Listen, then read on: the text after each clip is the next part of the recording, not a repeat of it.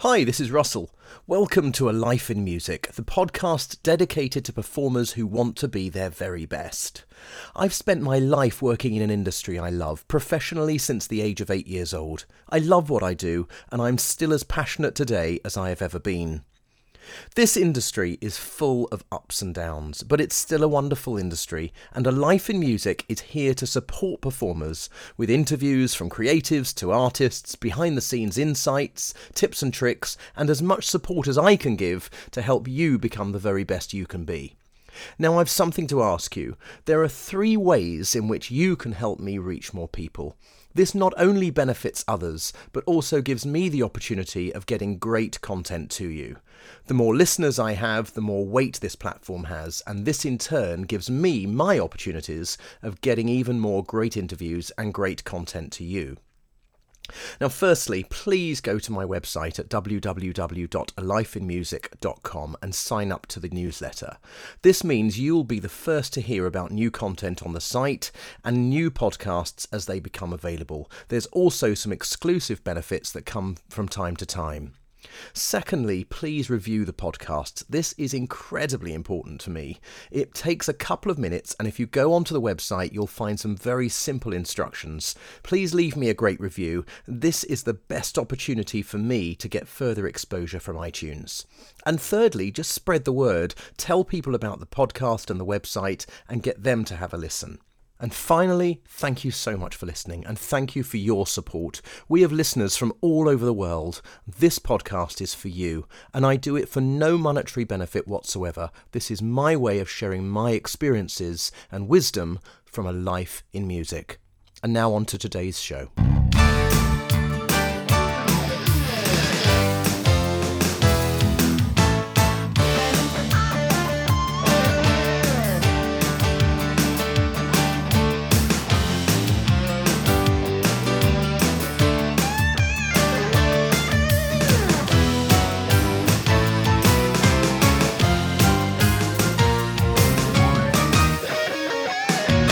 Hello and welcome to another episode of A Life in Music with Russell Scott. On this freezing cold December morning, we've just had our first huge dumping of snow, and here I am in my lovely, warm, cosy studio in North London.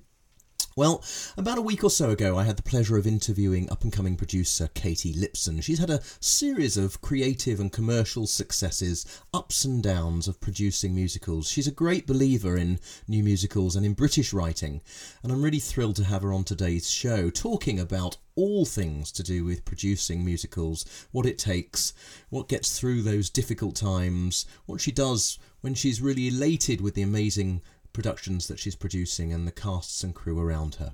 This is my interview with Katy Lipson. Good morning, Katy. Hello, Russell. How are you? Yeah, really good, thank you. Where are you? Are you in London? Are you in Manchester? Where are you at the moment? I'm in London, just sat in my home office talking to you. Just come back from Manchester, a couple of days there, starting to spend quite a bit more time in Manchester recently. Yeah. Lots going on at Hope Mill. Yeah, it's a really exciting venture and it's building steam, and we currently got Little Women on, which is the European premiere, and people are loving it, and so we're thrilled with that response. And now we're planning our next show in January, which we're still auditioning for, The Toy Boy Diaries, a new British musical. So yeah, all very buzzy and exciting. You're very, very much an advocate of bringing new shows, new music, British music to the forefront, aren't you? Yeah, any musical theatre. I mean, I'd like to think that when you think of Aria, most of our shows are world premieres, UK premieres, or European premieres, because, you know, producing something for the first time, it's like nothing else. Or producing a musical in the UK for the first time, you know, it gives you something exciting to work on, and it gives you a unique sort of artistic policy really as well. And you know, I am a musical person and I'm drawn to music, and therefore I crave originality when I choose what to produce. Yeah, and I think that's a great thing, and it's one of the reasons I wanted to talk to you today. Really, is because we've known each other for some time. We've never yet had the pleasure of working together, but I hope that might change in the future. But what I love about you is your passion, your versatility, and your real creative instinct. it's not just a business to you where you're sort of just throwing out loads of stuff no matter what it is. You clearly have a great passion for it, and that's something that I'm a great believer in. If you believe in something, you should always follow it. Yeah. Tell me how this all began. What made you start producing? Tell me a little bit about your background first of all, so we can all sort of understand how it began. Well, I came to London at 18 to study at UCL, and funnily enough, I was studying genetics of all things. I kind of liked science at school, never really knew what I wanted to do, or didn't think I wanted to be in the creative industry. But I did sort of get drawn to a group of people that were very creative at the university, and we actually started writing. Was one particular person, we started writing our own little opera musical, when we were 19, and through that process, we decided to put that show on. So at the age of 19 or 20, we'd written a musical, we put it on. I actually musically directed it as well. So I was at the piano, casting the singers, teaching the singers. We then decided to form a small company that was devoted to new musical theatre. And that was called A Stage Kindly, and sort of produced musical reviews and new musical showcases for around 3 to 4 years.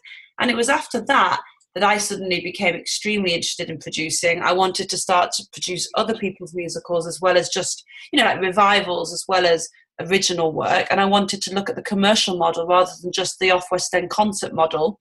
And a few things happened. I discovered what commercial producing meant. I went on a producing course, learned a lot about it, became very ambitious very quickly. And then for the next 3 years, basically started Aria Entertainment and started to produce these sorts of shows in this sort of volume. And then recently took the next step into producing, commercially on the UK touring circuit and in London. So yeah, I mean, it feels like a long path the last 10 years, but ultimately, I wouldn't change anything that I've been through and what I've learned to sort of get here, and the experiences I've had at the start.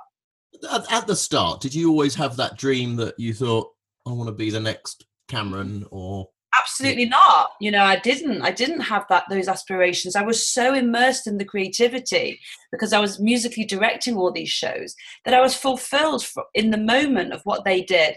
So I was not thinking of it at all as a business. To actually survive in those early years in my 20s, I was working, as a freelance MD, as an actor, and mostly as a voice coach and repertoire teacher at schools such as the Brit School and London Theatre School and Trinity and Central, where I used to do, panel work. So no, that ambition wasn't there then. I didn't really look at commercial producers and think, wow, to find the next Les Mis, Wicked, Hamilton, even though Hamilton wasn't around then. I just sat, MDing these shows and discovering this work and just wanting to do my best in that world. But I did get ridiculously ambitious, sort of, like I said, as soon as Aria became a thing, that company sort of closed. Aria was my company on my own.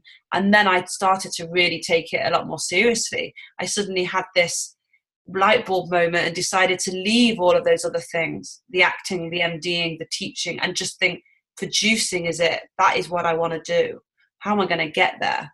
And that was then the next step, building Aria. Have you had to get a lot of support, a lot of help from collaborators, or have you mainly sort of stuck to your sort of guns and just said, I'm going to do this, this is how I'm going to do it, I'm going to learn by mistakes, I'm going to lead by example, this is how I'm going to do it? I've totally done both of those things.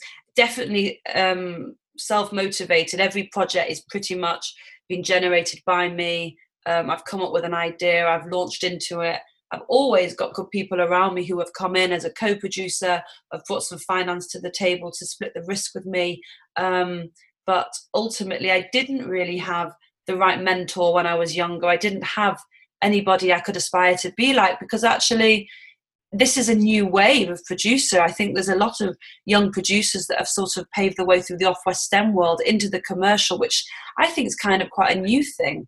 A lot of the more experienced producers either started as an assistant for a bigger producer or were a stage manager, but they sort of seem to enter the commercial after maybe the non-for-profit sector. But I don't know whether they actually cut their teeth as much on the fringe, as much as, say, some of us have in the last 5 years. So I learned by my own mistakes, and I learned from doing, and I learned, I would launch into projects knowing perhaps there was limited commercial appeal, but being completely driven and committed to putting this project on stage. And so I would do it. No matter whether there was 10 people in the audience or 500 people in the audience. Absolutely. And that's our job. If a piece has artistic merit, it's our job to come up with the financial model and the right setting. So even if it might run for 5 weeks to 50 people, and I think it's of worth, then I will have to work on that model, as much as I'm currently trying to develop musicals that I hope might run for 25 years to 1,000 people. But you can never predict these things. You have to go with the work you believe in and decide what it is that actually gets you up in the morning and makes you excited to get up and work on it. I've never spoken to a Katy Lipson that's not excited about producing and about creating. That's good. Let's go all the way back. So tell me a little bit about your background as a child, how you got into music, how you got into this life. Music and theatre were always a huge part of my family life. Although my parents aren't really in the industry, there's a huge love of musical theatre from my grandparents to my parents. So the house had a piano in, my mother played by ear. I used to be in awe of how she played when I was 5, and then obviously I became better than her, which I never thought I would, but you do when you train and learn it. So I played the piano, learnt the guitar, learnt the cello, went to singing lessons, was in amateur dramatics, went to the theatre once a month. Everything in the car was an Andrew Lloyd Webber mixtape or Rodgers and Hammerstein mixtape. My grandparents would record everything on the telly that had music in. So from very young, my mother knew that I was really quite obsessed with musical theatre. I used to go to a show and cry when it had finished and say again, when I was obviously very young. I could sing, so I think that the obvious thing you do is you're in a show, you're in the school play. So I was performing, but it wasn't quite what I really wanted to pursue. My father was a businessman, so I'd always seen that side of someone that ran their own business, and I always found it quite fascinating and inspiring. And I was always very into business and very independent and liked the idea of running my own company. So that's kind of why theatre and music is such a huge part of my life. And it was all, classical music as well, and all genres of music brought me to theatre. And then, musicals expanded my knowledge of what other theatre could be. And that's when I started to go and see everything from plays to opera to physical theatre to devised stuff to comedy. And then, I thought that I'd go and be a geneticist, which was crazy. But at 18, that's what I wanted to do, I can't really change that. And it was the right path, because had I not come to London, I might have never met my friends at UCL who inspired me to start producing. So it's all a circle. Really. You never quite know what's going to lead to the next big opportunity. Exactly. You could be doing something totally disconnected from what you're currently doing, and that would then open the door to do something else. You just never quite know what's around the corner, and that's what I think is one of the most exciting things about being a creative. Yeah, and that's why I say when I'm doing when I used to teach, graduates, or I used to do a lecture, I'd say, make sure you take every opportunity that comes to you, every meeting, every audition, because you never know when it might lead to something else. A casting director thinks you're right for another project, or a chance encounter with a producer opens up a door for a co-production, or you meet someone that could be an investor, or anything. It's all about personal connections, following those ones up, creating a database of contacts, because it's all about who you know as well. And I can't develop a new musical and give it a path unless I'm speaking to a regional theatre who need to know that it might be coming up in 2-3 years' time. I need to plant that seed now. It's that's what you learn fast about it, about always reaching ahead of time with the project you've got, because things are done so far in advance in this business.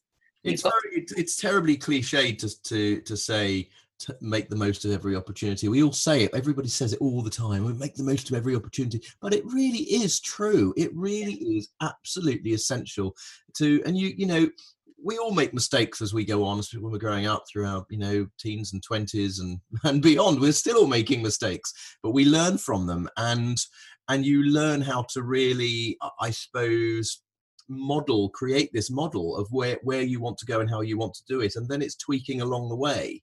And I think we as I said, we all, it's very much a cliche, or you say to young people or people getting into the industry, make the most of every opportunity to do this, and they say yeah, and they don't quite believe it. They think you're just sort of pushing them aside. But actually, to this day, I think I still look at every single person I talk to as a potential opportunity going forward. You never quite know when at some point your paths may cross again, and you might want to work with them, or there might be an opportunity there. 100%.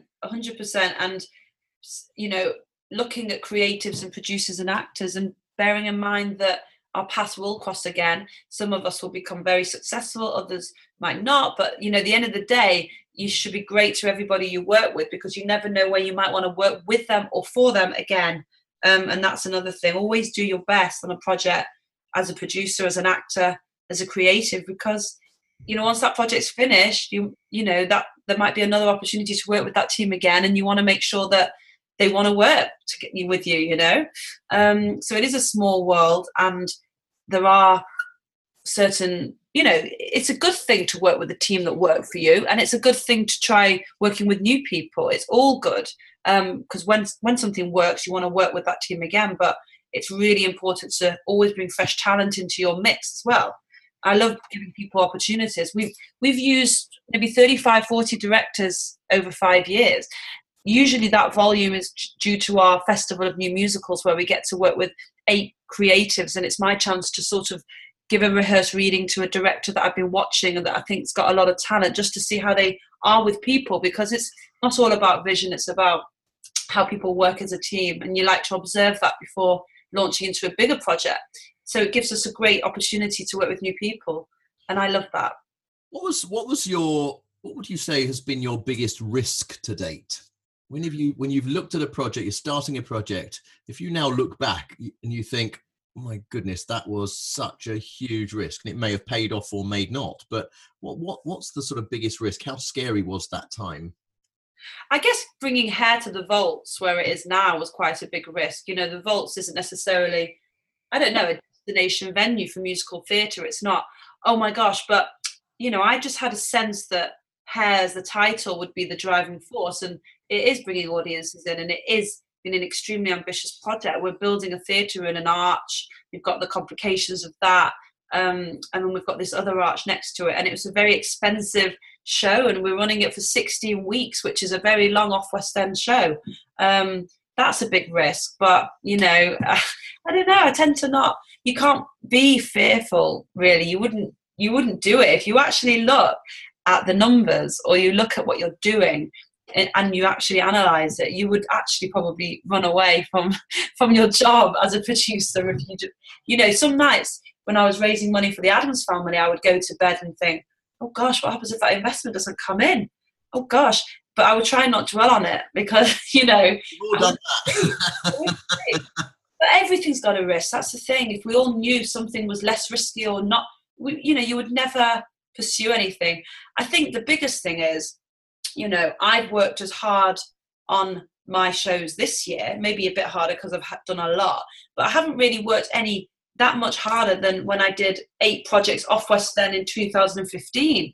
I've worked just as hard. It's just that these shows have been bigger budgets, and there's been more money to raise, but they've had more rewards for me. So there's that, okay, this is actually a business now, not just a project for experience and love. So that's the difference. How do you make this job a business? How do you survive, whether the show is financially successful or not? Because it is a job at the end of the day, and a producer needs to be able to survive through a show, because they're working on it like anybody else, and you're always the last person to be paid, obviously, because you've got obligations. So I think it has been a risk. Yank was a risk. That was a real risk. We took a new musical from Hope Mill. We had no track record to Charing Cross Theatre, and I was very proud of the results, because, to do the business we did, whether it made all its money back or not is another question. was a really ambitious and brave thing to do, and people were very moved by it, and I'm really glad we got to bring it to London. It's funny. You say you know, don't worry about the numbers, but I suspect that a lot of people don't go into this producing world because they do worry too much about things.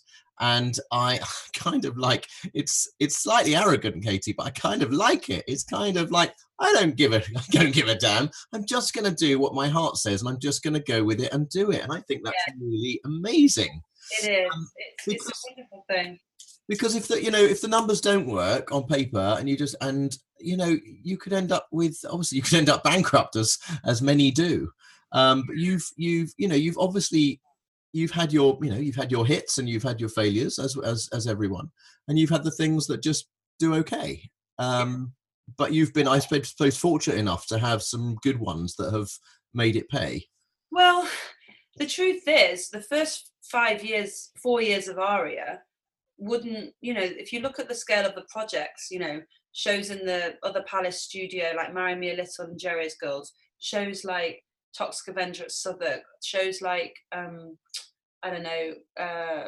of the Soldier at Jermyn Street, Tommy at Greenwich. None of those shows really made any money for me to survive. They might have washed their face, but even if they made a profit, we're talking a few £100. The models are so small, there'll be no producer fees. I was still teaching. That's how I survived. That money was the business. Those shows were me building a brand, knowing that Addams Family was coming up, because of course I had the rights to that years before it happened. And I was like, okay, at some point I'm going to raise a fortune here that I've never done. I need a track record. I need people to know who I am. I need people to see quality work. So whether it makes me money or not, as long as I don't lose enough that I've lost, I always had a bit of money that I put in, my own money, into Aria to fund these shows. And it was always a calculated risk to do a couple at once, because what was if both lost? But I always knew I'd be able to pay my bills. I always made sure I was sensible enough to know that whatever loss they made, I would always honour those losses. So ultimately, the change is basically getting a brand to get titles that are able to be lifted and done in a commercial way. Because I look now through the MTI catalogue, Tams Whitmark, Samuel French, I look at the titles I want to do. I think, okay, I've done a lot of them. Which one of these would I actually, if someone gave me 5 million, do in the West End? And you know what? I probably don't have that many. So ultimately, I'm left with the decision of creating my own work. And that is the ultimate experience and achievement. So, and takes the most money and craft and skill. So that is what I've been building towards. Find great writers, think about good ideas, get some investors that might back those shows. And so I think that's, for me, how I see my current success point of, I probably could now find people to back an idea I've got. And that's from the track record of the shows, which didn't make me money, but made me a brand, I guess, and a name that people know is really, really quite, passionate about musical theatre. And exciting. And I think brand is very important. I think track record is very important. Yeah. I think it all takes time, as you say, and that's why planning ahead is so important. Let's talk about casting a little bit. You are very passionate about working with new writers, and also, I know that when you're casting, you bring a lot of what I would call newbies into the theatre, and that's probably a little bit of a financial thing, I suspect, and because new people obviously are not going to cost as much as big superstar names, but also it's giving opportunity for new talent, which is something I'm very passionate about. Yeah, it really depends on the show. I mean, in Addams Family, we did have some profile casting who were brilliant, and you wouldn't, even if you didn't know that they had been on television or whatever, they were perfect for their roles anyway, which was great, to get such talent as well, as someone that can talk about your show on television, which for a new musical on tour, competing with Hairsprays and Wickeds, it's important. So that's, so for that, it had to happen. And for that commercial level, it's always a conversation, unfortunately, that has to happen. In terms of my other shows, yeah, it never really comes into my head. I always think, who's the best person for the role? But then, you do mind me a little with someone like Laura Pulford, who for me is a star and was just incredible, and she was perfect for that. And sometimes fans, flock to see her in that with Simon Bailey as well. So I think that, but then Toxic Avenger, there's not really a star in that, and Yank there wasn't, and Hair there isn't. I don't really know what sort of star sells these sorts of shows. I think the shows should be the stars. So I agree with that. Do you think that the names do pull people into shows? I mean, you only have to look at things like in recent years, Sweeney Todd and Sunset Boulevard and Gypsy and Follies and all these things where you've got big names. Obviously Imelda Staunton's a big pull these days, but do you think the stars sell the show, or does the show sell it, no matter who's in it?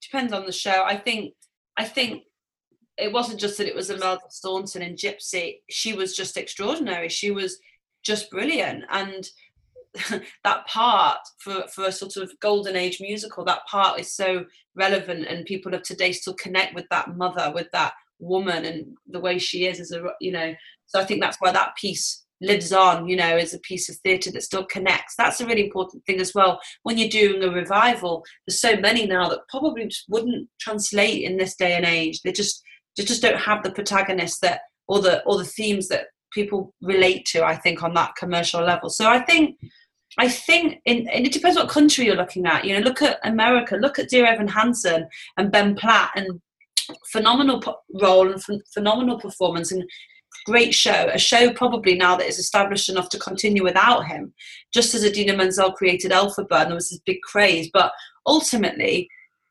the question is, did Dear Evan Hansen become such a thing because it was coupled with him being so extraordinary in this leading role? But he became a star. He became the Evan Hansen. I think in this country, I think the only real stars that can sell a house, you're talking superstars now, you're talking film stars, you're talking One Direction, Harry Styles in a musical. I don't really think that a million good names sell a show. I think it packages it well and it seems legitimate, and it might be a small factor, but there's a whole wave of factors why something's successful or not, and it's to do with the timing, the marketing. How does it reach the audience? Where is the audience's minds at this point in time? What can we take into our hearts? It's all about that.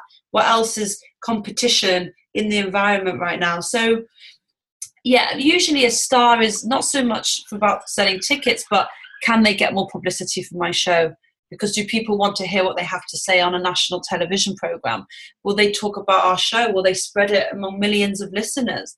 That is really the factor. And those people are invited onto the sofas because they're loved from whatever, soap or film they were in, and the public want to hear from them. And that's is important in some way as well, You're right. I think it is all about it's about aiding marketing, because the general public per se, if they're not in the musical theatre industry, even if you had the biggest musical theatre star, wouldn't necessarily know those people. They don't know, for example, what's her name? Audra McDonald, who absolutely sell a Broadway house. Yep. They closed Shuffle Along when she left because she was it. Here she is playing the Leicester Square Theatre. On Broadway, stars are made stars in terms of musical theatre stars. And here, not as much, which is a shame. But we are a very different beast. We're very small. The way to build a brand here is very different. To build word of mouth through the geography of a country, it's so much smaller.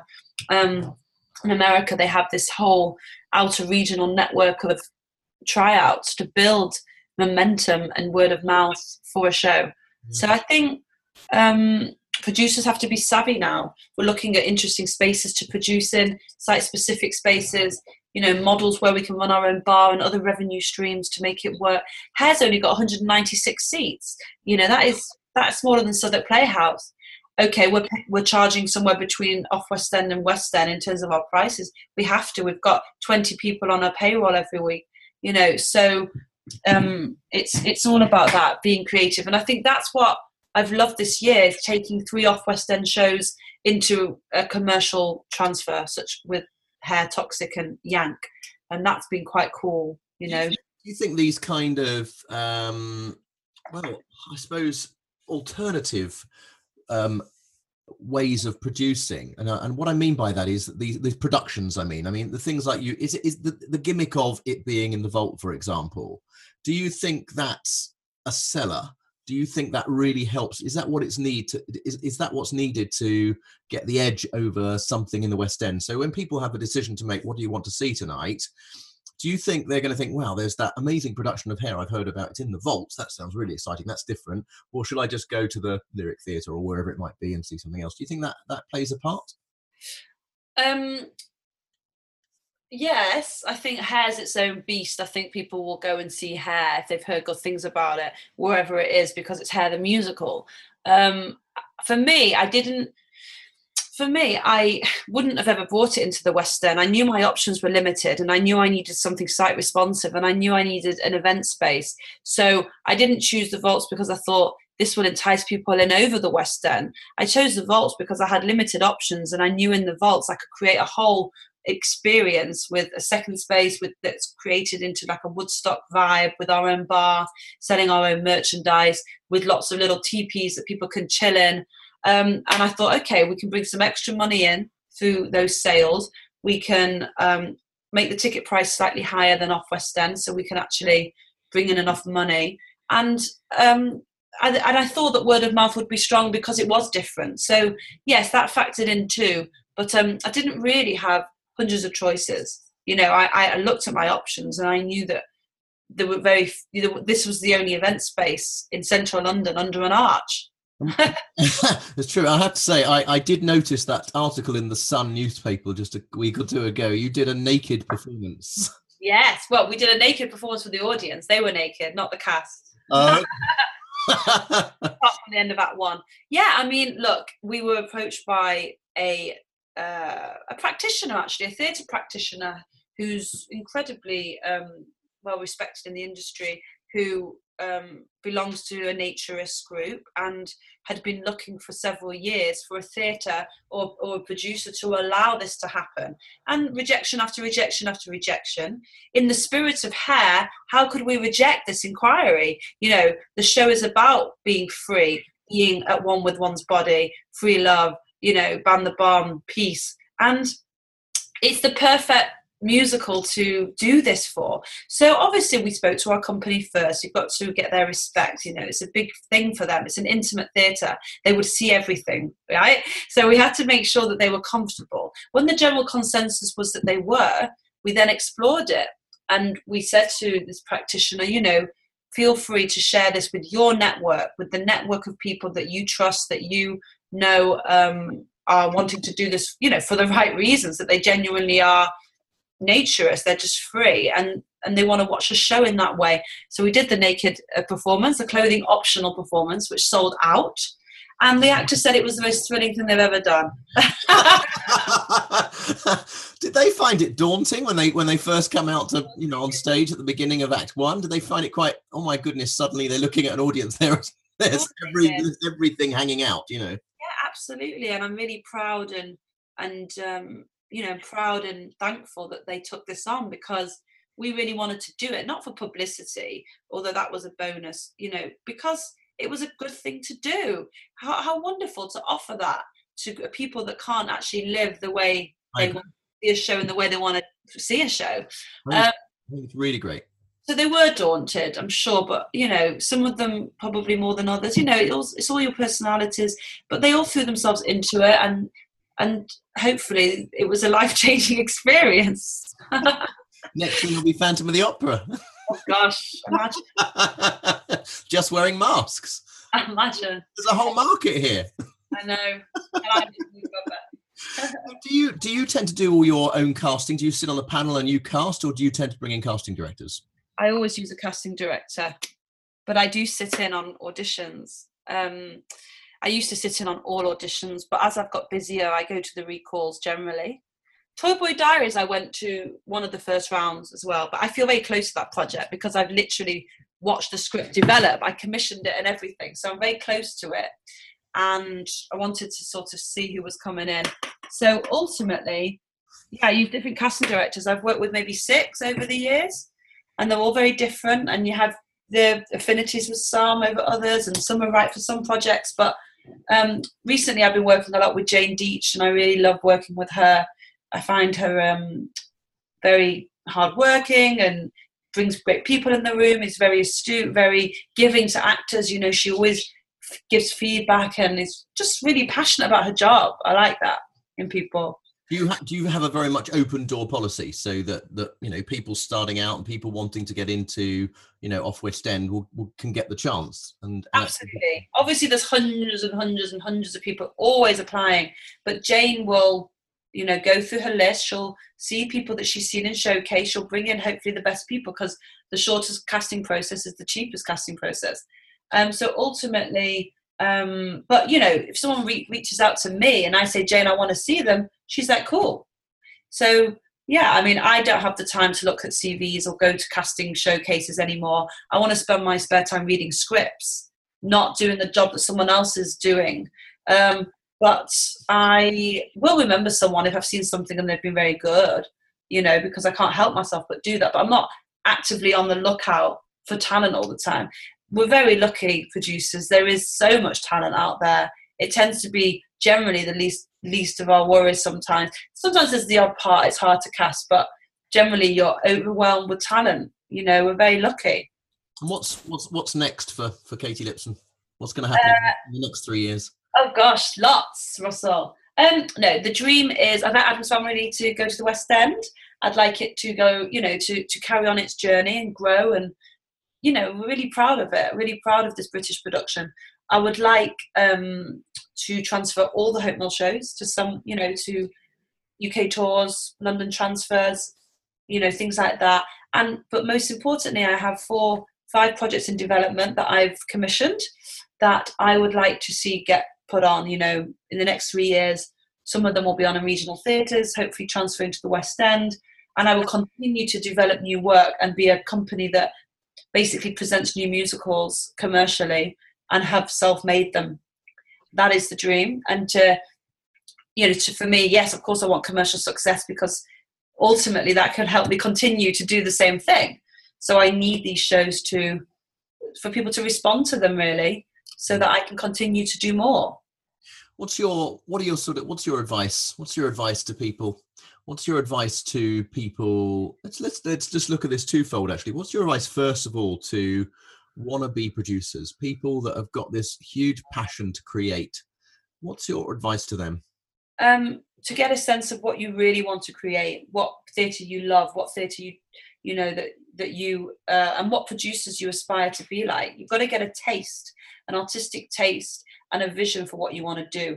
And you've got to identify your limitations. What is it that I want, and what is stopping me getting there? So for me, I'm like, I need to be able to raise £1 million. So how am I going to do that? Okay, I need to sit and find investors. I need to build investor pools. How do I do that? From producing high quality product and inviting people and getting my name out there. That was my series of, you know, points. So I would say that you've got to know what you want to produce. Lots of people go, I want to be a producer, but they don't really know what project they want to do. I'm like, you should have a list of shows that you love or shows that you would do, and you should look at how you're going to do it. I think it's absolutely fine to start out at the Union Theatre and the Landor and the Fimbra, and actually the Landor's not here anymore, but theatres like the Landor. You should cut your teeth on the fringe, but you should think about why you're doing it, and what you want to achieve by the end of it. So that's what I would say to producers. What about to actors and singers that are trying to pursue a career? Obviously, they're coming, you know, to work with someone like yourself. What advice would you give them? Because, as I say, you get approached by hundreds of people, and I think a lot of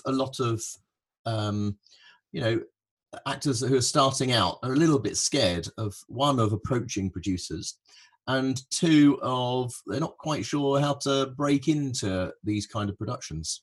Well, first of all, I would say to aspiring actors and creatives, know what's going on in the industry, know what's coming up.